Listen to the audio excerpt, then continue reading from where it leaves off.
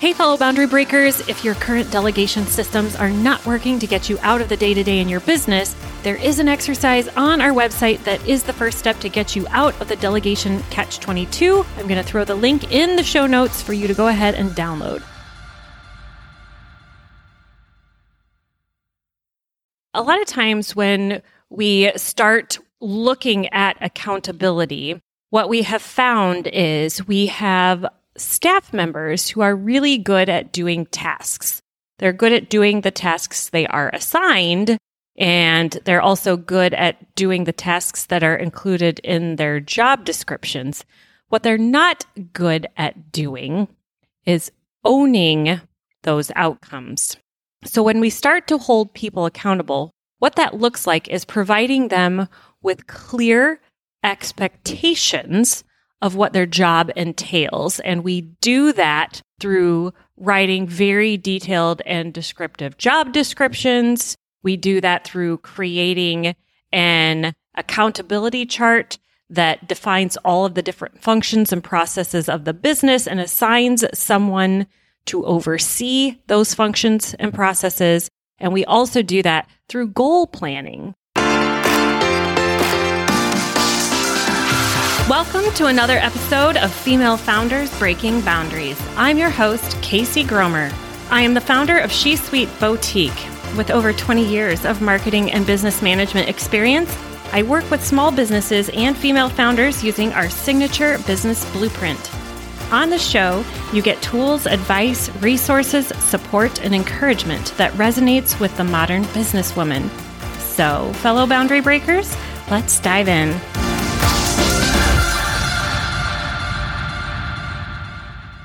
Hello, fellow boundary breakers, and welcome to another episode of Female Founders Breaking Boundaries. I'm your host, Casey Gromer, and you are listening to the podcast that challenges all the societal boundaries that are placed on us as women entrepreneurs. And here on this podcast, we are going to uncover some of the ways that we can go ahead and build a business that functions without us in the day-to-day, every single day. If you are a returning listener, thanks for sticking around. It is summertime here at the time I'm recording this episode, and it has gotten a little difficult, to say the least, to find that extra time to do the recording. And if you're a mom out there listening, I'm sure you are feeling my pain between figuring out when we're going to work, how we're going to drop kids off at day camp, how we're going to get kids to choir lessons and orchestra lessons and baseball games and all that fun stuff that comes with summer.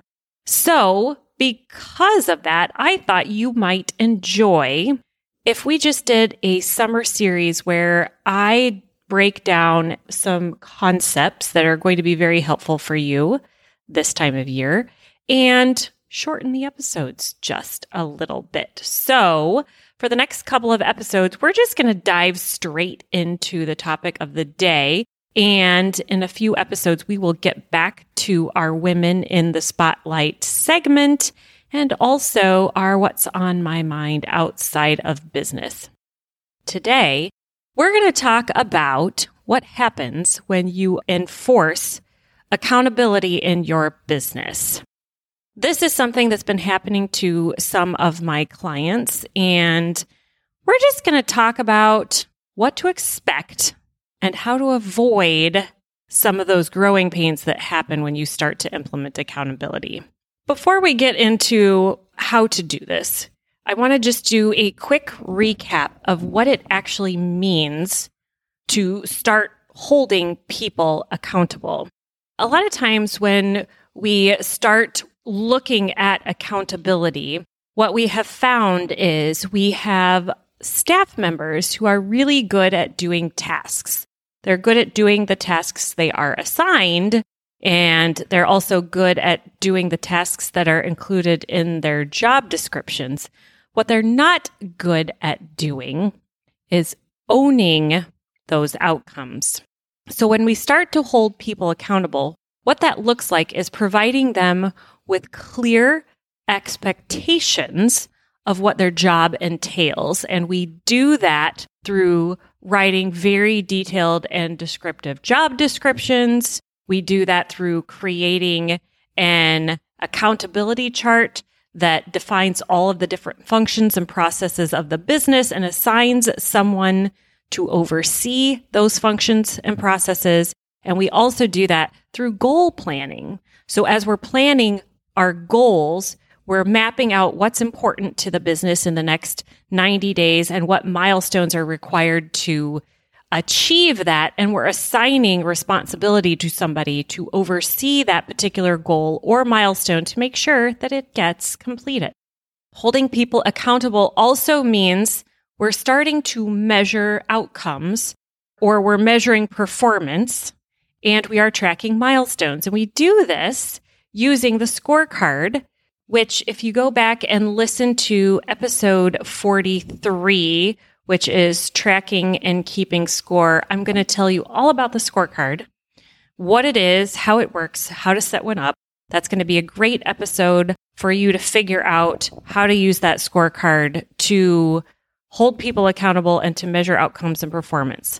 Another way we can measure outcomes and performance and track milestones is through team calls.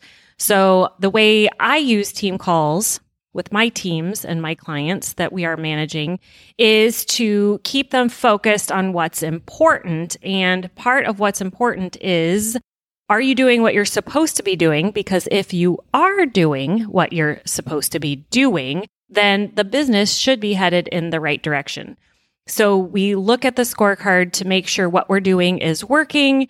We look at our goals to make sure we are making progress on them. And that is how we hold people accountable.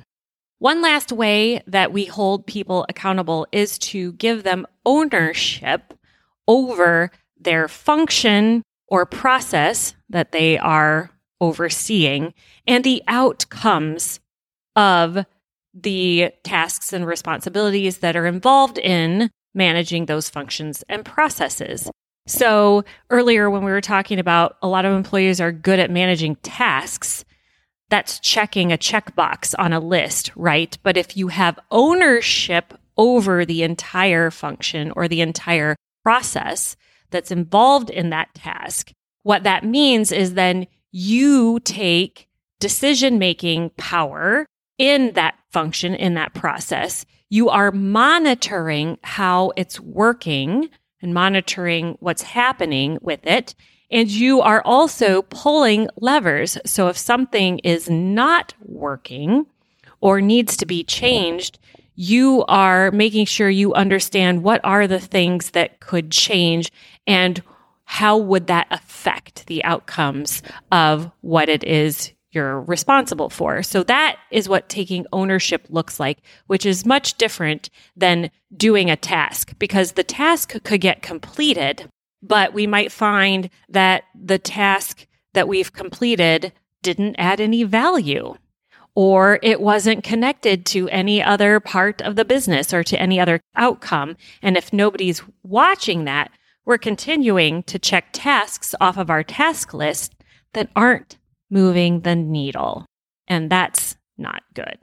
So when you implement these things, you implement clear expectations, you implement performance measurement and milestone tracking, and you implement ownership over functions and processes, people are gonna get worried or they're going to be ecstatic, one or the two.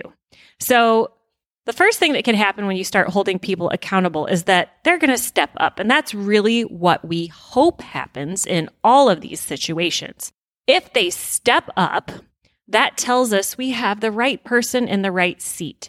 It means they get what they're doing. They get it. They get what they're doing. They get what the business is all about. They get the purpose of why they are there, why they are in your business, and how they are contributing to your business's vision. And they also have a desire to do that thing that you're asking them to do. They are motivated. So they will step up, and it will be easy for them because when your staff gets it, they don't need to be told what to do because they innately understand and have kind of that skill set. But if they don't step up, here are a couple of other things that can happen. And these other things that can happen are some of the reasons a lot of business owners are afraid to implement accountability, because it means that some of their staff might self-select out. What do I mean by that? It means they'll quit. We see this happen a lot when we implement accountability. I'm not going to say a lot. It does not happen a lot, but we see it happen on occasion where you will implement accountability and all of a sudden somebody is like, uh-oh, I'm caught. So you either catch somebody who's not doing what they're supposed to be doing. Maybe they're skating by because nobody is monitoring them and there are no systems in place to make sure that they're doing what they need to be doing. Or they might quit or self-select out because they just no longer are a fit for that role. So they might not be the right person for that seat. And so they might be unhappy in that new accountability, or they might not be capable of doing the job. So they might realize that I don't understand this. I don't get this. I'm never going to be able to perform. And so I'm just going to go find something that's a better fit for me. If they don't select out and they still aren't the right person for the seat, then they will need to be terminated. And the way that you will tell that they are not the right person for the seat is if they cannot make decisions on their own, they're still needing to be micromanaged, they're still coming to you for direction, they're not taking their things, their roles, their processes, their functions, and running with them. You can tell by monitoring their scorecard and monitoring their progress on their milestones or the functions that they're managing. So if you need to let them go, you'll need to do that quickly. Or you might even decide that there's another accountability, an area of function that they would be a better fit in. And, sometimes it's easier to move them cross-functionally into a different position than to terminate them.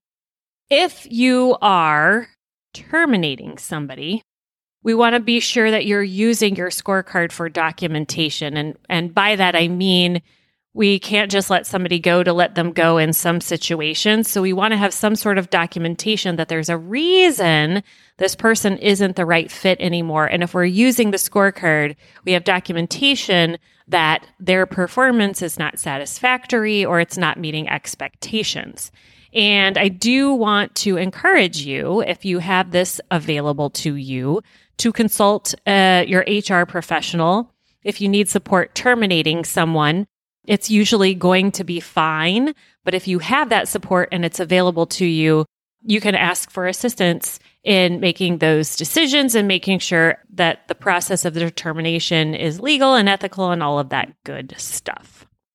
So like I said earlier, a lot of business owners are hesitant to implement accountability because you may possibly be asking people to step up, right?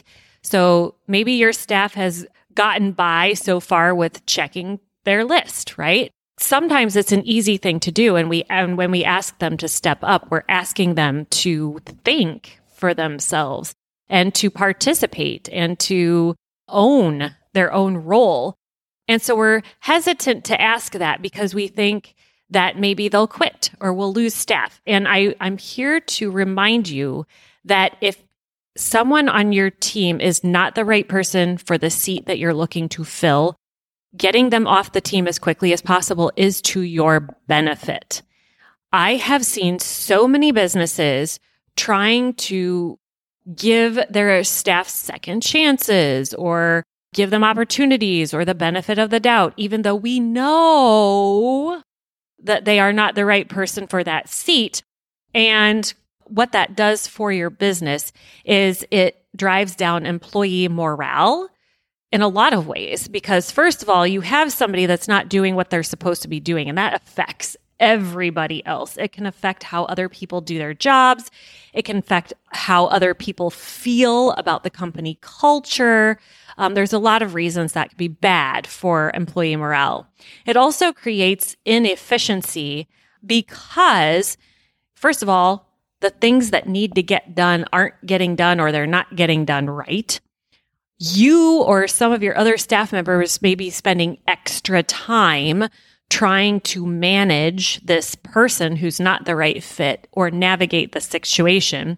You've got lost opportunity because obviously this is a piece of the business that's fundamental to your everyday operations. And if it's not getting done or not getting done well, that's costing you something, whether it's costing you revenue or costing you increased expenses. And then not to mention, like I said, the extra time. So if something's not getting done, maybe you have other staff members that are having to take extra time to fill in the gaps and lost money.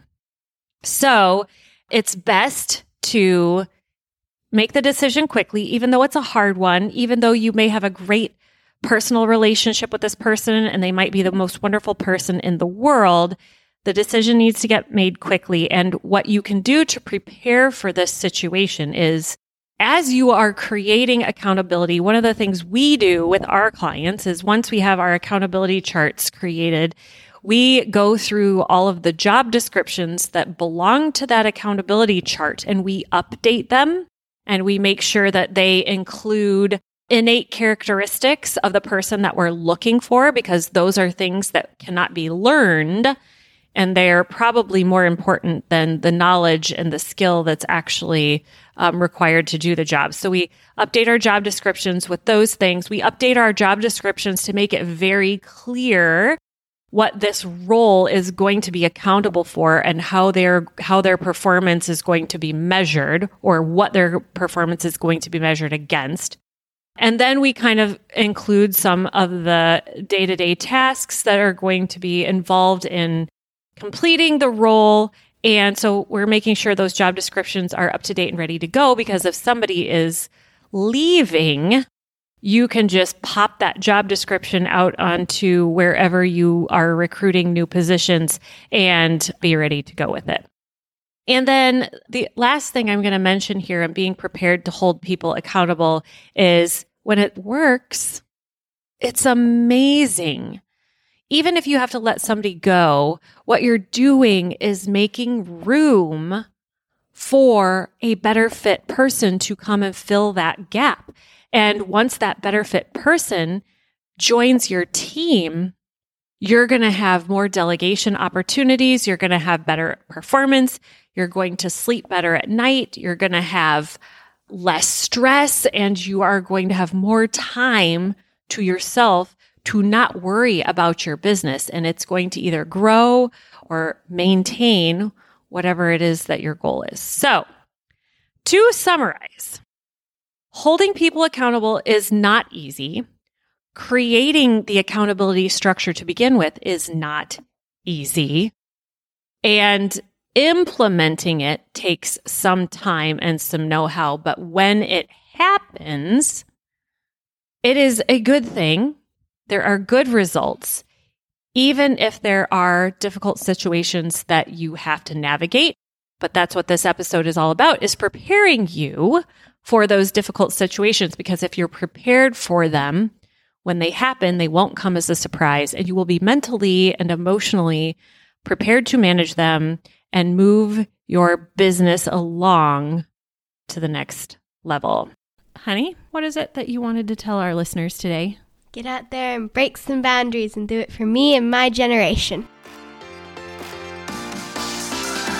Thank you so much for listening to this episode of Female Founders Breaking Boundaries. If you enjoyed this episode, would you be willing to leave a rating and review on Apple Podcast or wherever you're tuning in?